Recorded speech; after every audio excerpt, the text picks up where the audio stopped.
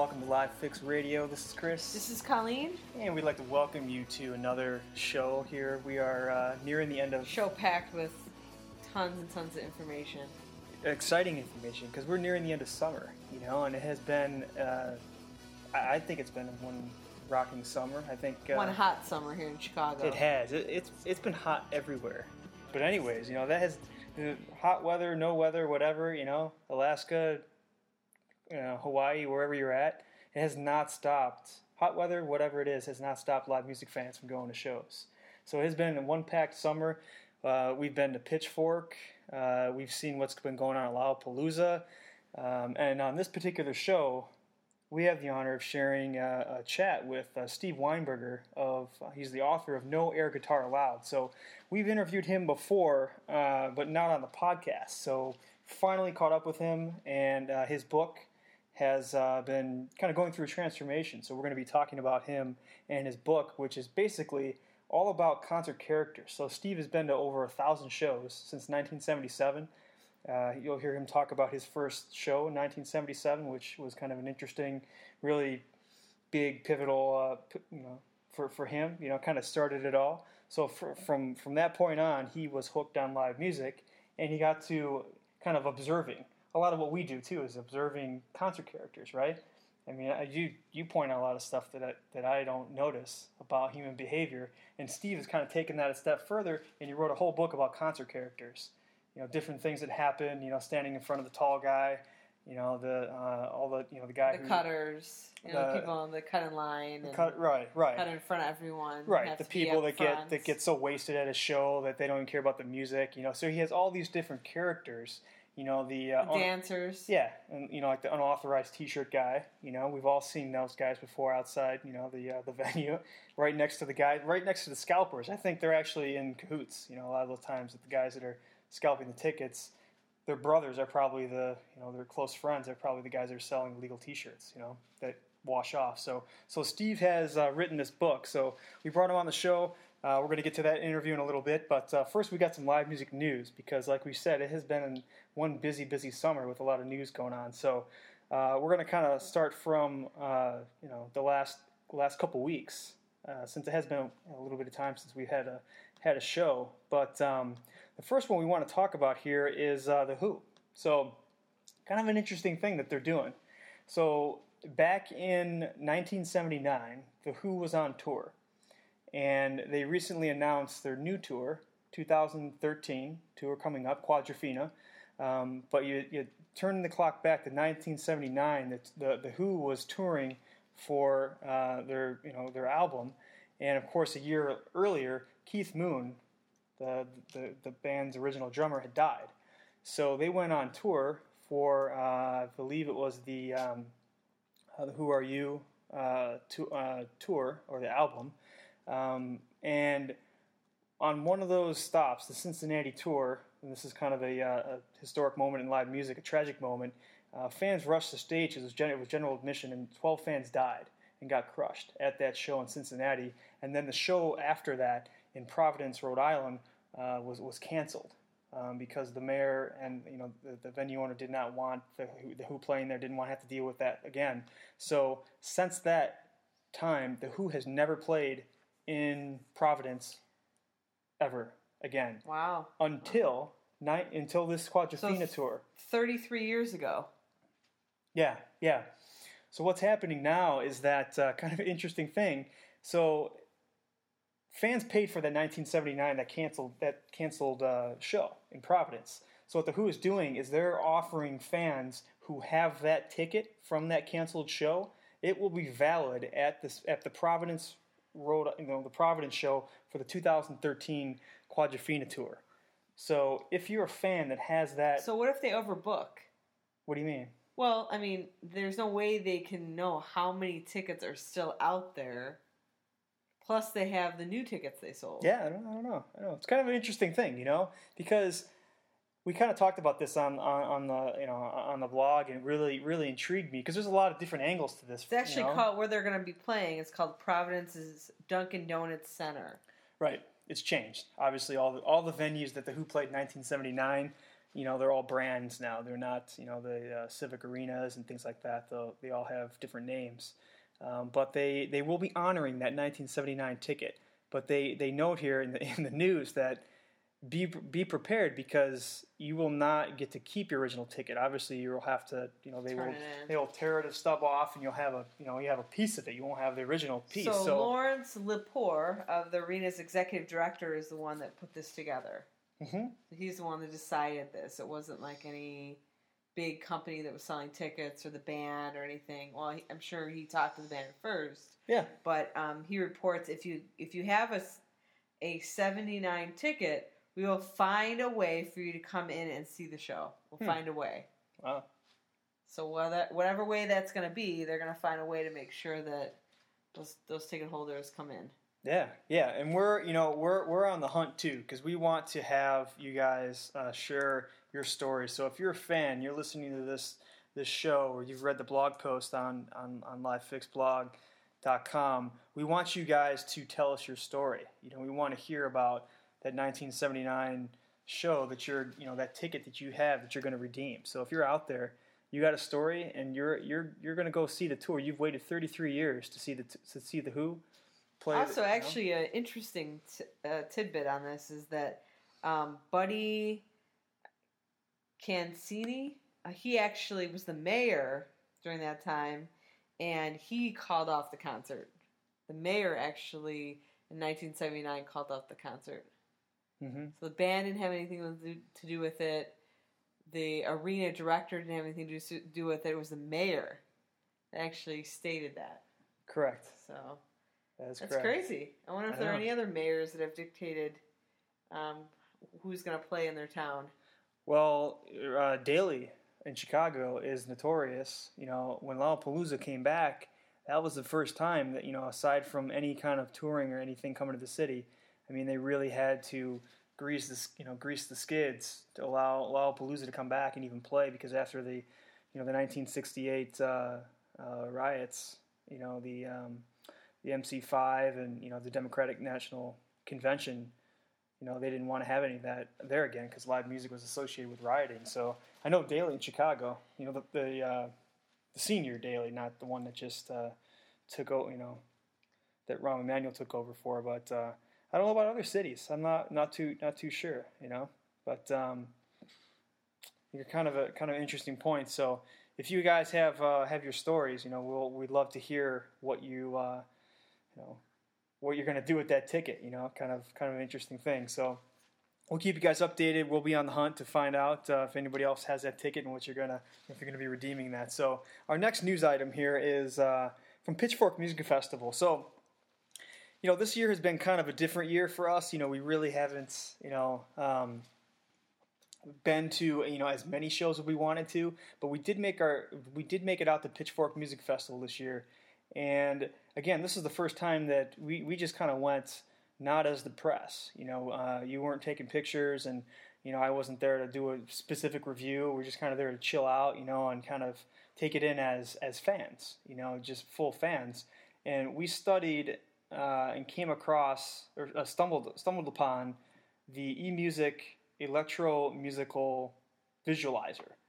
So kind of an interesting thing. And basically what this thing does is it's a little bit of pseudoscience, right? I mean, you and I have talked about this before. But basically what it does is that you went into this booth, you put your hand on these sensors, and they piped in 4 different bands. So it was the Lower Dens, Beach House. I think we have to say alleged sensors, right? Alleged? Yeah, alleged. I mean, I don't know. I don't know how much I believe this whole piece, and I'd like to hear. So you're a skeptic about this? A little bit, and I'd love to interview the people that designed this booth. Yeah, I'm sure has been at other concerts, not just this concert or this festival. I'm sure it's been at more festivals, but I'd love to hear how they put this together and really where the science behind it is.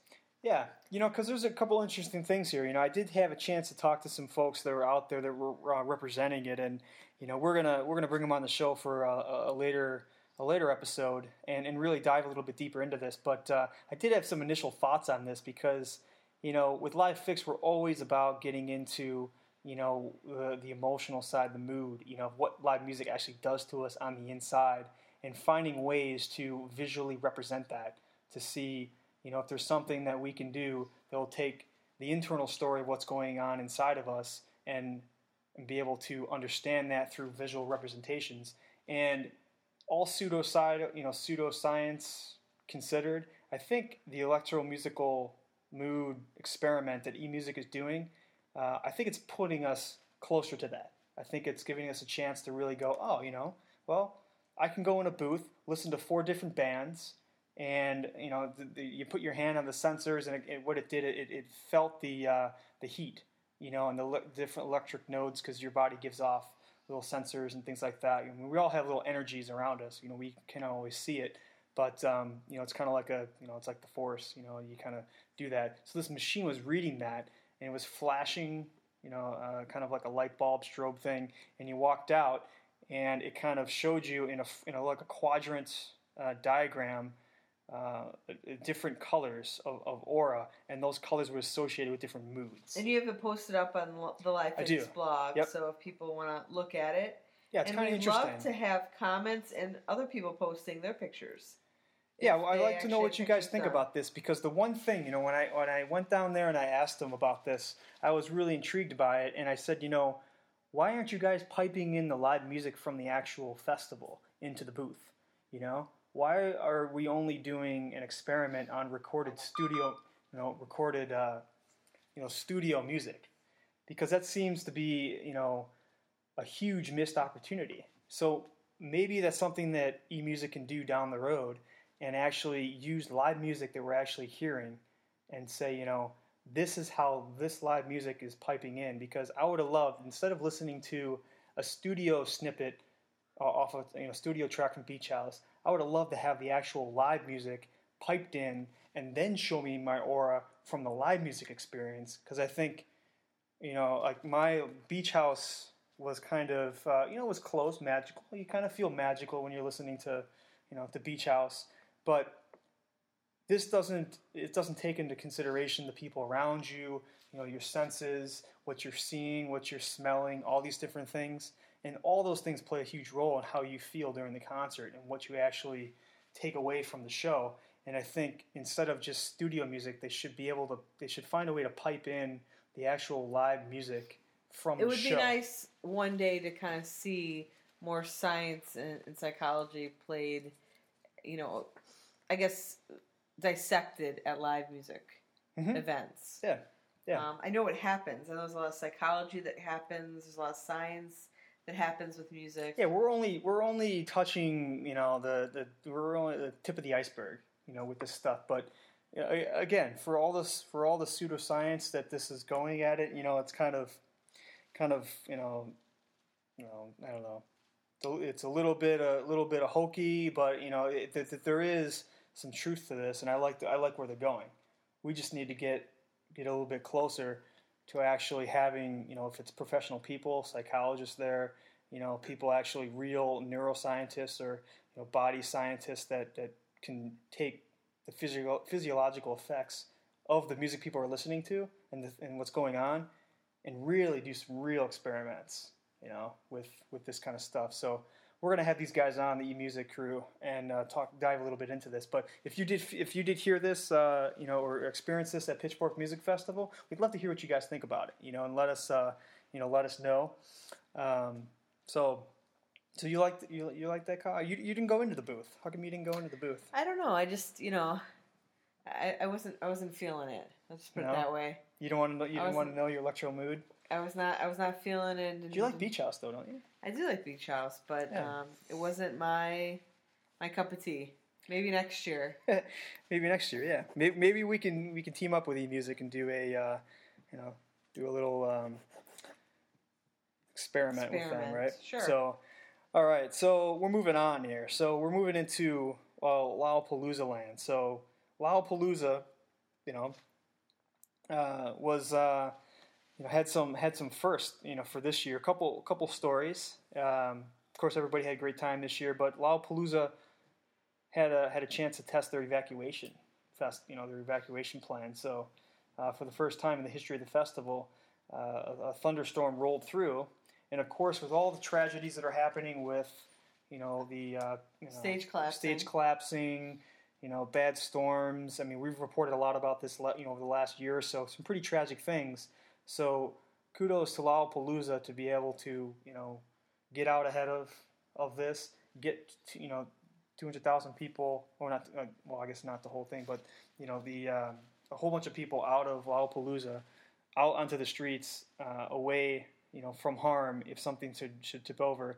So they had the festival held off for a little bit, and it was during the Olympics, so people were shouting, "Go USA!" And some interesting things too is that we talked about the gate crashers from last year.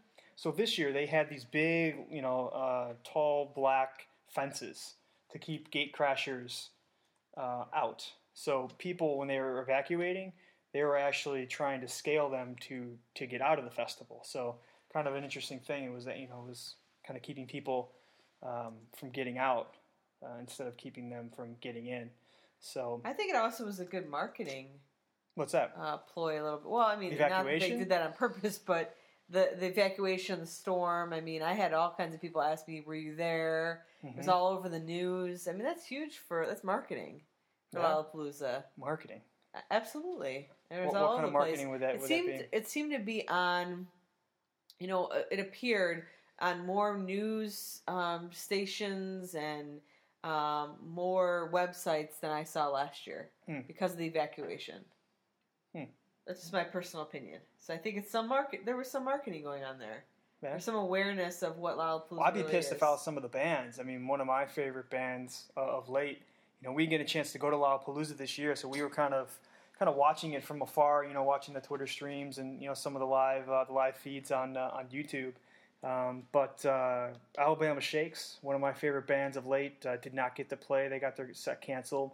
Some local bands got canceled, and some of the sets got moved up. So if you're a fan, and you threw down $250 for a pass, for 3 days, and you were set on seeing a couple bands, well, you didn't get to, maybe you didn't get to see your favorite bands, but the cleanup was there was a lot. The cleanup bill was $150,000 this year. Oh, really? And some of it I think they thought was due to the storm. Was that as much as last year? They're saying it's a little bit less than last year, actually. Oh, well, good. So maybe they saved some money, maybe because they evacuated. Well, their margin was probably a lot bigger this year, so that's good. Good. So there are some bad things that happened in Lollapalooza, though. In this next story, it really troubles me, but I still want to talk about it because we cover fan stories here on Live Fix, and we cover bad fan stories, we cover good fan stories, and this is one of those bad fan stories. So I saw this come through my Twitter feed, and I clicked on it because I was like, you got to be kidding me. I could not believe something like this would happen. And I'm wondering, are there drugs involved? Is there drinking involved? Is it just somebody just being an idiot? So what had happened is that an 11-year-old girl got punched in the stomach for her Lollapalooza branded beach ball. Some 19-year-old guy, his name happens to be, what is it here? Should we announce his name on air? Yeah, let's announce his name. Absolutely. Conrad Slimak, 19 years old. He approached, let's see, what is her name? Poor little girl. So he approached 11-year-old girl. Yeah, and punched her. And punched her in the stomach? Yeah, here's how it went down. So it was Michelle Fior, 11-year-old, poor little girl.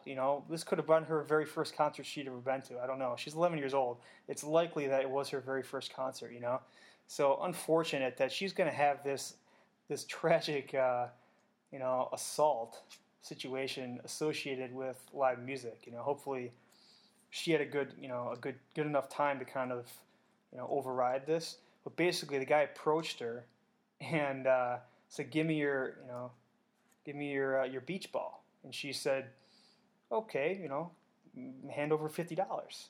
So then he proceeded to punch her in the stomach, and her mom was standing there. So it all happened really quickly, apparently, and and he fled, and then I went back and forth, and then it's there was a little argument, and the guy was Kyle was eventually Is that his name? What is it? I actually am Conrad. They were, he was eventually, taken into custody, and he was charged with misdemeanor battery and assault. So this just sucks, man. I don't know what makes people do that, but he was cited with being intoxicated while underage. So there wasn't drinking involved, and by looking at what had transpired during it, he wasn't he wasn't all there, because when she asked him for $50, he said, "I'm a college student. What do I look like? I have money." Well, he had just forked over $250 to be a Lollapalooza. So there were actually two men. I want to update that. There were actually two men. Yeah, but only one guy prompted her, and the other one punched her. Oh, okay. So one kind of said, "Hey, I want the ball," and then the other one is the one that actually did the physical harm on her. Oh, okay. And she was with her mom. They were actually walking along East Jackson Boulevard. Yeah, so there were two guys. So. Yeah. Terrible. Maybe we can, we'll, again, like we always do, we like to, follow up with some stories, and maybe we can have Michelle on the show, have her talk about that, have her and her mom on the show.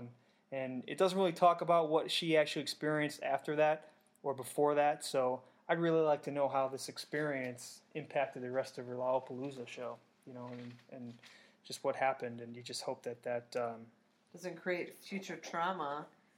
When she goes to shows. What about trauma? Tell me about trauma. How would something like this? I mean, you're an expert in kind of having these helping people work through some of these issues with trauma. So how would something like this impact someone down the road? I would say it's possible. Okay, now this is only one incident, so it's not a compounded. Every time she goes to shows, she wasn't being punched. Maybe she's been to other shows prior to this. Mm-hmm. But I would say that it's very possible she's going to be kind of hypervigilant or nervous when she's around. Hypervigilant? Well, she kind of is always jumpy. All right, she's jumpy. She's always ready on the defense for something like this to happen again. And so it's possible next time she's in around crowds, or she's at a show that she may feel uneasy, anxious, irritable. I mean, all those things. But, hopefully she's getting help if needed. First, medically, obviously, it sounds like she's had medical help. And then also, if she needs to process it with someone, hopefully she, is able to find a supportive person or counselor, whatever she needs. I mean, could be pretty traumatic for, 11-year-old. I mean, to be punched like that, out of the blue. It's not like, she knew these people. So. Huh. Yeah, we'll have to wait and see. What happens with that. Maybe we can get Michelle on the phone and see what's going on. And have her kind of explain, tell her story a little bit more. And you'd like to hope that the music helped her work through that. That she did get a chance to see her favorite band after this incident, and kind of forget that a little bit, or have it cope with it. So our next news item before we jump in our interview with Steve is concerning Jack White. So we've talked before about social media and how it's changing the concert experience, and how some artists don't like people using, some artists see live music as a holy event that should not be, obstructed by social media, by people staring at their phones and tweeting and Facebooking and all these types of things. So Jack White is one of those artists. Apparently, according to the San Franciscoist site here, I came across a story that they had written about Jack White being really adamant and actually posting signs that saying, stating that the use of Twitter and Facebook, Instagram, and the like are strictly prohibited during his performance. So, kind of interesting. I don't know. Have you ever seen anything like this before, where there's an artist going to that great length to encourage and almost demand that fans don't? Well, we were do that. Yes, we were at a show, and I'm trying to think what show we were at. It was a hip hop show, and they told everyone, take your pictures now and put the camera away. Put your cameras away. And it was just kind of like a demanding thing, and it was sort of like, okay, you have your first two songs or first song to everyone take their pictures now, and I'm going to expect everyone to put their camera away. That was the artist said that. So, I mean, I think it happens a lot. Was that because of he wanted them to be engaged in the show, or because I think it was engagement, respect. I mean, I think there's a lot of artists that don't like flashing. They don't like things in their face. You know, they don't like constantly being on film. Some artists are very conscious of what they feel bad and feel weird about maybe how they look or are uncomfortable with cameras constantly in their face. I mean, there's so many people who I've photographed throughout the years that maybe older artists that are celebrities who do not allow photographers in the pit, or don't let photographers, close enough to them to get a really close shot of them, right? Because they're afraid of how they look. So I don't know. Maybe this is crazy. I mean, Jack White is out of his mind. He's one of my favorite artists. I'm a huge fan of the White Stripes. A huge fan of him. What he's done for music. But I think he's missing out. And it kind of surprises me. Someone from, I consider him part of, my generation, that kind of thing. And I think, he's missing the point here. And like a lot of artists that restrict fans from tweeting and doing all those kinds of things, because now more than ever, because of the mobile, the evolution of mobile, how that's impacting live music, never before in the history of music do you have fans being so engaged. And to me, if I was an artist on stage, I would approach this with an more open mind and say, if people are tweeting and if people are doing these things, majority of fans, and I've kind of asked fans about this too, so this is not just me making this up. I've kind of asked fans and looked at it from my own perspective, and if you're tweeting and doing all these things during a show, it means that you are engaged. And that's just from the one fan perspective. So if Jack White is going to stop people from doing that, he's actually cutting himself off from like a viral promotion of his tour, from his music, from other fans sharing a positive experience at his show right there in real time. Like, you're missing out on a lot of really rich, emotional sharing from your fans. Like, why would you do that? I mean, it just seems it's crazy. And do some of the artists struggle with relating to fans because some of them have not been fans, to artists, or maybe they just. I mean, I don't know. Sometimes I think after a while they get. It's like kind of the teacher who's been teaching for 40 years. Do they really know what the experience is like for the student? I don't know. And maybe he doesn't understand that in this age, or maybe he just wants to. He feels like he's pushing the boundaries. I don't know his reasoning, but maybe he seems like willing to talk about it live at some point. It's a complete complete misstep on his part, and.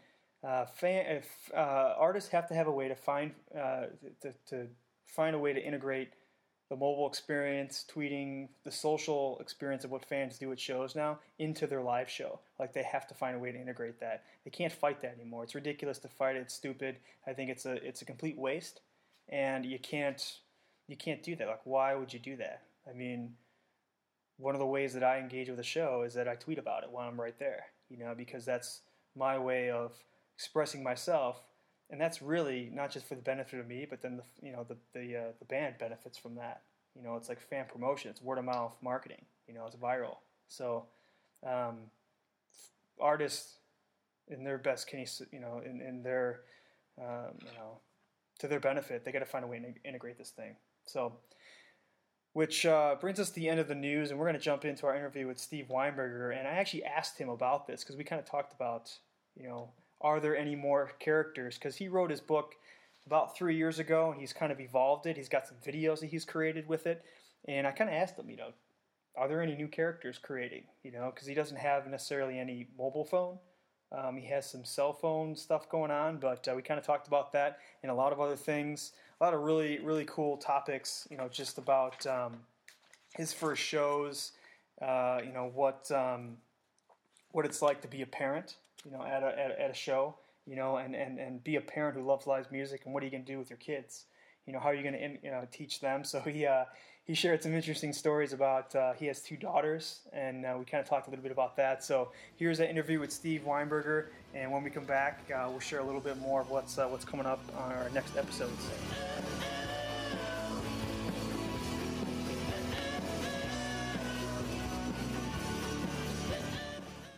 Steve, thank you very much for joining us. It's a pleasure to finally have you on the show. I know we've had you as a guest on Live Fix as an interview before in the non-audio version, but thanks for joining us here on the show finally.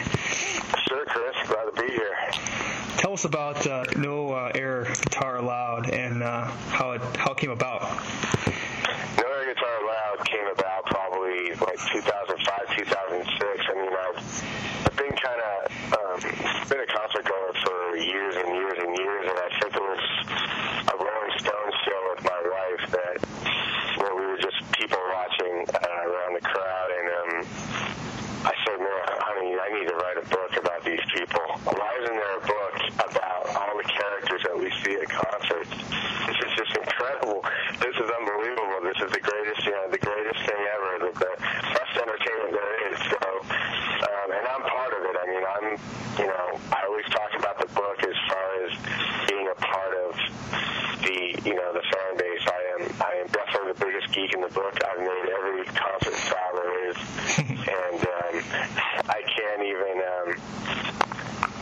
tell you, how many times I've probably played bad air guitar at shows. And the book No Air Guitar Allowed came to be when, or the name I should say came to be when I saw 5 guys at a House of Blues Ted Nugent show, probably about 55, 60 years old, playing the worst air guitar I'd ever seen in my entire life. And I said, that has got to be the name of the book. Because I think everything we do as fans, badly leads to that. So all these concert characters that we kind of maybe become, or maybe we're one all the time, kind of leads to that. And that's kind of how I came up with the name for the book, No Air Guitar Allowed.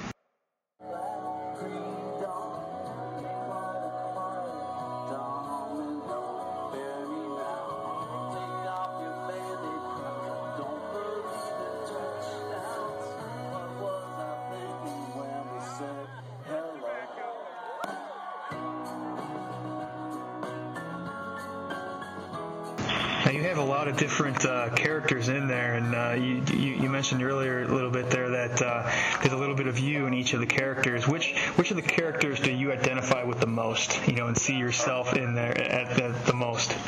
Oh God, I think I've been each one of them at different points in my life. So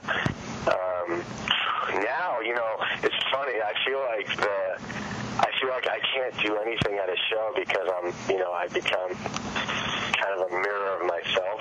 I try to be such a, just sit there and not really, like for instance, what was at a Wilco show, this guy next to me was singing, and I like Wilco a lot, and this guy, I know they're a Chicago band too, right, of course, and this guy was singing every word to every Wilco song, and it was making me insane. It was actually ruining the concert experience for me. So I said to myself, I will never, ever, ever do that again at a show. I'll never sing out loud, even if I do know every word, unless the singer requests for us to do that.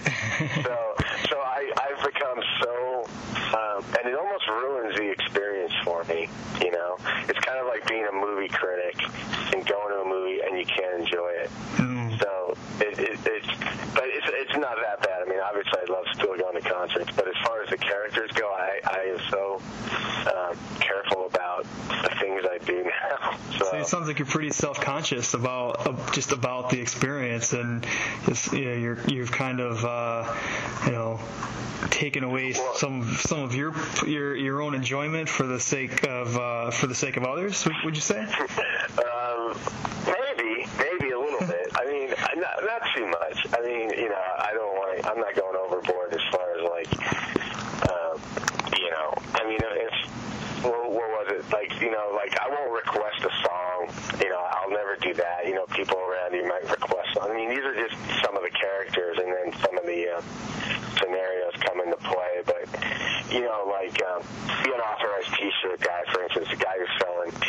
parking lot. I mean, I will buy a T-shirt just because I love like having a misspelled name of a band, or you know, or something, you know. Like to play that one song guy, the guy that's requesting songs. I mean, the band made the set list for a reason, so I try not to scream out a certain song, but there's always people around me that are doing it. The other lead singer we already talked about, the person that sings, you know, every word to every song. Mm-hmm. So I mean, I don't know. I wouldn't say it makes me self-conscious. I just have a good time, but I'm a little quieter than I used to be. Now, if you in your studies, I mean, this book is really it's a very interesting, you know, sociological exploration, you know, and study. Now, you know, you wrote it a few years ago, and you know, we're in this very interesting period of live music. Lots going on. You got mobile. You got, you know, people.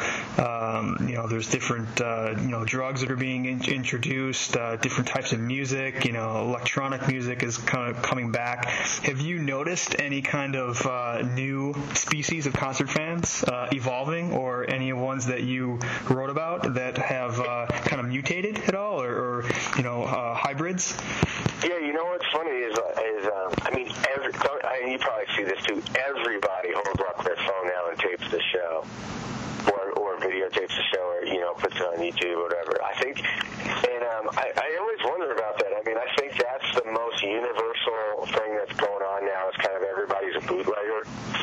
You know, like remember how it used to be a big deal when somebody would sneak in a tape recorder or something and tape a live show. But I think that is the most universal thing that goes on at shows now is everyone is holding up, you know, the phone or the video, and I don't know. I mean, for me, I never do that, but I don't know. For me, it kind of takes away the experience. But then, in a way, you know, that's double standard, because I like to go on YouTube and say, man, I wouldn't mind hearing that song that made me feel a certain way at the show a couple of nights ago. So maybe someone posted it on YouTube. So it's definitely, you know, double-edged sword there as far as that goes. Huh.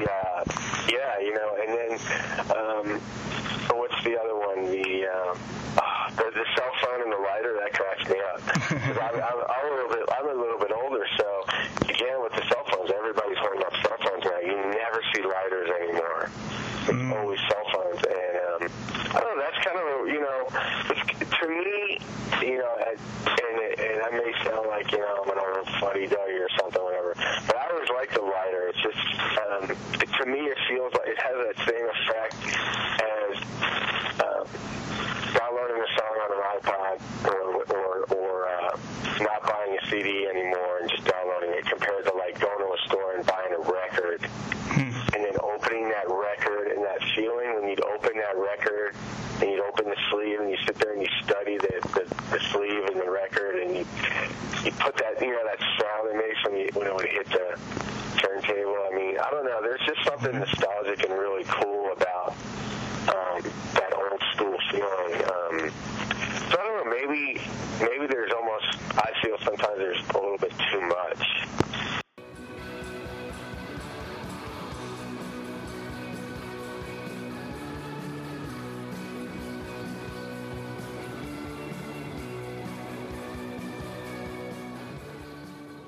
Did I hear you right? You said you've been to a lot of shows, and never once have you YouTube videoed a show, or my wife has. Well, your wife has, but you've never whipped out your cell phone and videoed a show ever, not once. No, wow. I really haven't. Wow, that's like I was.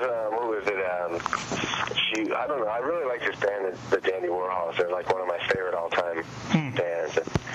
And you know, I don't see a lot of they don't have DVDs really. They did a movie or something, but they don't have, like, I don't see very much of their stuff on YouTube as far as like a full-length concert or whatever. And I was thinking, God, is this going to be the night I do that? And I didn't do it. I don't know. I just got caught up in the. There's something just about that feeling of being at a live show and just, you know, it's kind of like you and the band. I don't know. Maybe it feels like there's something that maybe it takes away something for me to throw up my phone and tape the song or watch it through the screen. It just, I don't know, maybe psychologically it creates a different experience for me. Yeah, it's interesting. Well, speaking of videos, so you had you have the book, and the book has evolved. So you've created some new videos recently and posted them on funnyordie.com, right? Yeah, Funny or Die. Yep. Yeah, can you tell us a little bit about these videos and how they've evolved from the book? Yeah, well, the book it's funny. The book itself, I always had this idea of, wow, these characters would be great in a screenplay, and hopefully I can, getting my book out there, hiring a publicist as a self-publisher, trying to get people to notice me.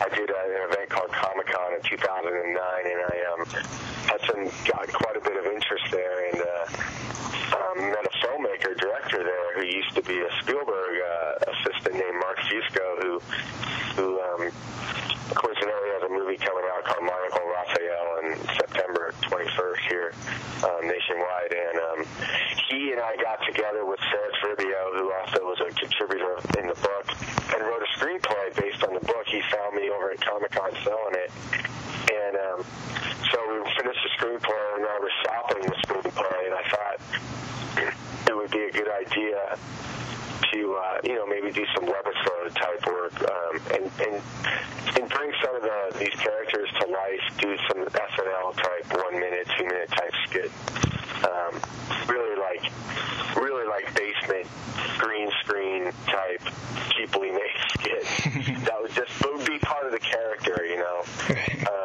so we did that. We tried to create. We did one called The Tall Guy, of course, who's the guy that you can never kind of get away from in the pit, and then and will kind of ruin the concert for you. You might be planted there an hour early, and then boom, some guy 6'5", 6'6" walks in, and then you're done. So we did a little skit about that guy, and then we went on to the of course the wasted guy who can't go without drinking 5 minutes at a show and kind of passes out usually before the headliner. We did that as our second skit, and then the third one was the most ludicrous, was the Diapers Rock, where these two guys thought it would be a good idea to wear diapers at a heavy metal show so they wouldn't have to go during the show and lose their spot. Interesting. So that was our third video, thinking that might be a good idea, or maybe something else. Oh no, man! I couldn't imagine. I mean, if you get the diaper guy and the tall guy together, I mean, what do you do? Yeah, it'd be fantastic. I mean, geez. Yeah, that'd be rough. I mean, so we thought, what a great idea. These guys could wear some diapers to the show and not have to move. Obviously, it doesn't turn out well, but wow. So we tried maybe exploring some webisodes and see what happens with that, and see what happens. We'll throw them on Funny or Die and see what kind of response we get. So it's been a lot of fun making them. It's really strong. Wasn't the spring, and spring became the summer. The other thing that I think that you had posted somewhere about this, or I don't know if you and I had talked before about it, but the question of at what point do you bring your kids to shows? And I think that was kind of an interesting. We've done some experiments on Live Fix about that, and kind of throwing the question out there. And you seem interested in in that, and you have kids of your own, and what are your thoughts on that? At what point do you bring your kids to shows, and how have you worked through that? We've done that pretty. We have a 2.5 and 6.5-year-old, so we've taken them to quite a bit of shows. The question is, it just really depends on who's playing and all that. I mean, we've taken them quite a bit of the county fair type shows, but my daughter who's 6.5, and she's seen some great bands already, but she doesn't realize it. But the thing is though, she really does get into good music now. I mean, she's interested in the Beatles and finding out more about certain bands. It's really interesting because as most of us know, a lot of the best music isn't on the radio. So it takes a lot of dedication sometimes and a lot of time because there's so much music out there to actually get out and do the effort and find good music if no one's, say, like, teaching you about it. And I find myself trying to teach my daughters, again 6.5, about bands that Elvis and Chuck Berry and Jimi Hendrix and Beatles and all these phenomenal bands, and what we watch Ed Sullivan's show, and I try to actually really educate her about good music and why it's good music, and so when we take them to shows or take them to live shows, she'll ask questions about the band and what kind of music this is and why are the people acting this way, and like why is this good music, or it's really, I mean, for instance, she knows all the words to every song on the Noel Gallagher solo CD. I mean, it's like the most random thing ever, but she knows all the songs. So I mean, from Oasis. So we try really hard to actually expose them to good music. Of course, it's subjective, but I don't know. There's ways to do that. As far as like taking them to shows, though, I mean, you just got to be really careful. I mean, obviously we use earplugs, and we took her to Neil Diamond, just there you go. As a goof. But then she's also seen Blue Oyster Cult, so we kind of go like to the opposite sides of the spectrum. Now, is there any point? Sorry, go ahead. No, go ahead. Yeah, is there any point where you've sat her down and taken her through your book and said, hey, there'll be a time when you go to a show by yourself. Look out for this character. Look out for this. Have you taken her through the book? And is that kind of wisdom being transferred, or? Yeah, absolutely. I want her friends. I want her to tell her friends at school so the parents buy it. But, yeah, I mean, I'm a little like, I mean, I don't really teach her about the wasted guy and the chicks screaming in the limos and stuff. Oh no, wait, actually, I did teach her a little bit about that. Not to do that. But the Margarita Woo crew, of course. But we actually go through the book because the books, the characters are all illustrated, so that the kids do get a kick out of it. It's funny. I have to, make the stories about each character pretty G-rated because some of them get, a little bit out there. But yeah, I mean, she enjoys it, so we have fun with it.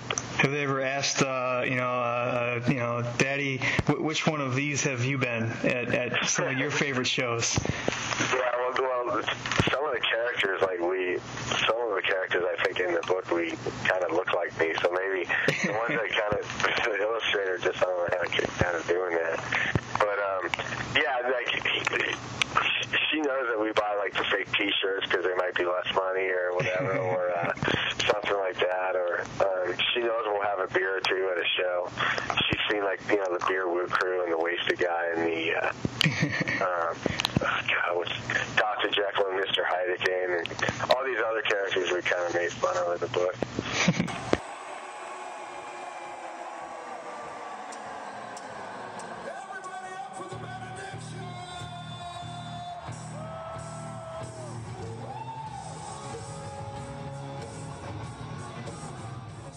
Well, it's been a busy summer for you. A lot of shows. I know you've been to some good shows. What have been some of your favorite shows so far this summer?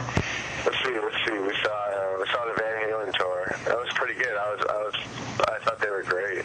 I think it's Eddie's first show he's done, like our first tour he's ever done sober. Wow. They're saying it's been 35 years. That was a good show. I really liked that show. I liked seeing David Lee Roth, and that was a fun show. And was that before they canceled their tour? Yeah, we were lucky because they canceled their tour at the end of June, and we got to see them June 14th. Oh, there you go.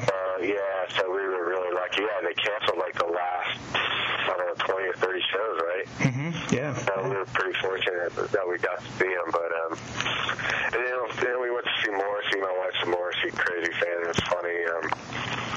Every day is like Sunday, one of her favorite songs. She said that she was going to start crying if he's, for whatever reason, when he plays it. And of course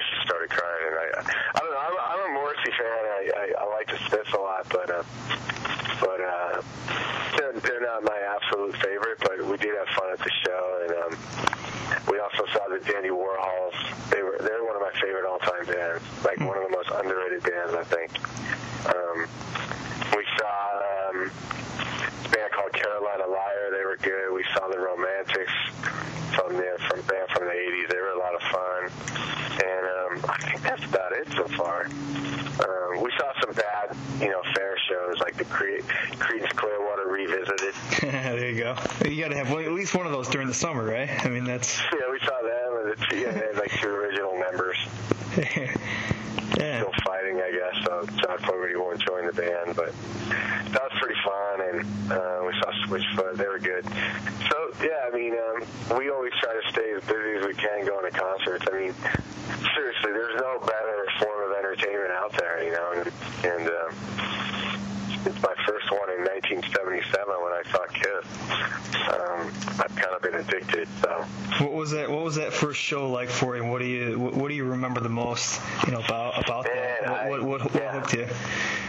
That was 1977. I'll never forget. It was August 19th in San Diego at the Sports Arena. It was Cheap Trick and Kiss. Cheap Trick opened. It was pre-Budokan, so they weren't big yet. And just that feeling, man, when the lights went out, when Kiss came on, and just the way the crowd erupted. I mean, you can't ever. You have to be there to experience something like that, especially a band like Kiss, too. I mean, when you're seeing this show like that for your first time, it's pretty remarkable. I mean, when you're 11 years old, and I was addicted right off the bat. I'll never forget that. I mean, there's going through high school and stuff, I saw a lot of shows, but there was no place I felt more at home than being at a live concert. So, just felt like you were always part of something every time. For those 2 hours, you just felt like you were a part of something really special. Yeah, it's interesting. You mentioned that too. Is a lot of so many different things that go on at a show. Some people are escaping from themselves. Some people are find themselves or are surprised by what they experience. Have you ever had a moment like that at a show where maybe you just were so surprised, or the music triggered something in your mind, or memory, or a certain feeling or anything like that?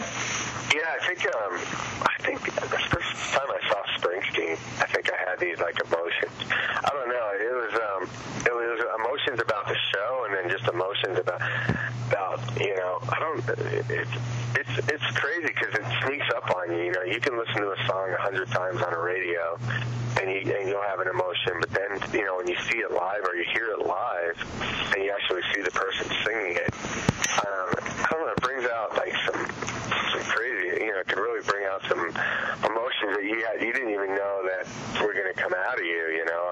Depending on who you were dating at the time when that song came out, or whatever is going on in your life at that moment, like you were expressing it. It's such a powerful thing. Again, like my wife was saying when she knew that certain song Morrissey was going to sing, that she would cry. I mean, she knew right away that that was going to trigger some kind of emotion. I don't usually have that. I mean, going into a show, I don't really think about that, but it just kind of happens. Where, it might take me back to, especially when you see those old bands, especially like a Van Halen show, or, like more of the classic rock type shows. Usually, those songs, what's funny is like, I have this saying, like, even though a song was popular, doesn't mean it's a good song, Mm-hmm. You know what I mean? Like, some bands just because they have a few hits doesn't mean it was a good song, but you might identify with that song just because you heard it so much. So, you can hear, you could be at REO Speedwagon at a fair, and they start playing I Can't Fight This Feeling, which is, a pretty tough song to get through. The 4 minutes to have to listen to that whole song again. Right. If you see it live, it might bring on like a different type of chemical balance or some emotional feeling. They're like, you didn't even know. You're almost fighting with yourself. Am I really having a reaction to this song? Has that ever happened to you before at a show? I'm trying to think about that. It must have. I'm trying to think of the exact time at the exact song, but it must have. I don't know.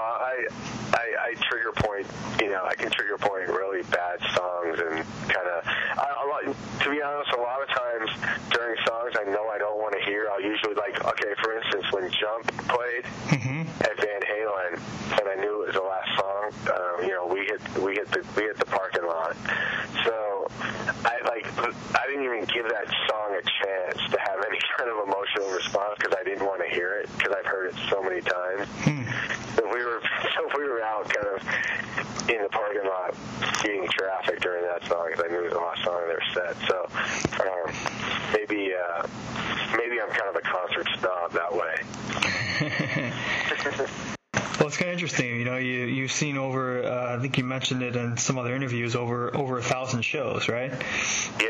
That's you got to get to a certain point. Even myself, writing about music and kind of not writing about it for a while, but just seeing live music through other people's eyes for a bit. It really does. And you go to a show like we went to Pitchfork over this last couple of weeks this summer, and that was the first time we went to Pitchfork as fans. We weren't taking pictures, we weren't writing about it. We were just kind of experiencing it. It's a completely different experience, with that experience, with that perspective, and it can really kind of get you to look at it differently. It's kind of interesting. And that festival, like we were talking about before, brings on new bands and brings on. So there's something so great about discovering a new band, something that you feel like you own, like in a good way. Like when I discovered, or found out, I shouldn't say discovered, about Kings of Leon, like way back in I think it was early 2000, maybe 2001, somewhere around there, maybe even a little bit later. When I saw them for the first time at this tiny club, and I couldn't believe how amazing this band was. And then I went up the ladder with them, where this was only in America because I know they were huge overseas, much quicker than they were here, but that feeling of seeing them with 200 people, and then, or maybe 50 the first time, then 200, then 400, then 1,000, then 2,000, then all of a sudden, they're playing in front of 12,000, 14,000, you feel like you're kind of on this ride with this new band, and it's, you feel like, and that's why I think a lot of people like a band like Green Day, where people maybe been on the same ride with them, and then all of a sudden they become this commercial success and huge, and then they're winning Grammys, that people get a little disconnected or a little annoyed because they feel like they sold out. Right. And that's like, that's such a topic on its own, I remember back in the 80s, the big thing was like Mellencamp not selling his music to Ford or somebody like that, or Springsteen never selling his music to an ad or a TV commercial or something. And then nowadays, it's so different. You hear the Who all over commercials, and you'll hear, the Beatles because Michael Jackson bought the rights to all of their music, so he's his company or whatever who owns his rights to all the Beatles songs. You start hearing their stuff all over the commercials, and because these guys have no avenues, they're not getting on the radio anymore. So I don't know, it's kind of flip-flopped a little bit where the whole industry has changed in that way. Yeah, it's all, it's amazing. It's all come back to the live show. That's really what's separating bands. They can't, it's turned around the other way. Now you tour to promote a record. It's not the other way around. It's right. Yeah, like it's different. In the 70s, people would tour to break. They'd make money on their albums and tour to break even. It's been fantastic, Steve, having you on the show. Appreciate it, Chris. Thanks to you, and it's a great show. I'm really glad you had me back on. Welcome back. It was a great interview. It was. Always a pleasure to chat with Steve, and hopefully we can have him back on the show because, as you could tell, we could have talked to him for a long, long time. We got a lot of interesting characters to talk about. And it sounds like there may be a updated book or a new book. Yeah, and there's actually a screenplay coming out, so we're gonna keep our eye on Steve and on No Air Guitar Allowed and on the book and see how it works out because he's been telling me some interesting developments on a possible screenplay and movie production of his book from some news coming out of Hollywood. So we're definitely gonna keep our eyes on Steve. in the book. So great show. Hope you guys enjoyed that. And next show coming up, we're going to dive into some of our favorite concert movies. One of which we recently watched. Very kind of interesting, unsettling, at certain times. Ozzy Osbourne. God bless Ozzy Osbourne. So we're going to talk about that movie and some thoughts on Kenny Chesney. So I have recently been looking at, read an interesting article about Kenny Chesney and have not been a fan, but I read some things in that article that have made me want to know when he's touring next, possibly check out his show. So we're going to check that out next show. That just about wraps it up. Again, give us a buzz on our concert fan hotline, and we want to hear, if you've been to Lollapalooza, if you've seen Jack White at the show, and you've tweeted in, in protest to his stuff, his anti-Facebook signs. We want to hear your stories. So give us a call. Our concert fan hotline is 773-609-4341. Again, all the show notes, everything we've talked about is on the blog, on the podcast notes. You can find that at livefixblog.com. Thank you very much for listening, and we will see you guys later.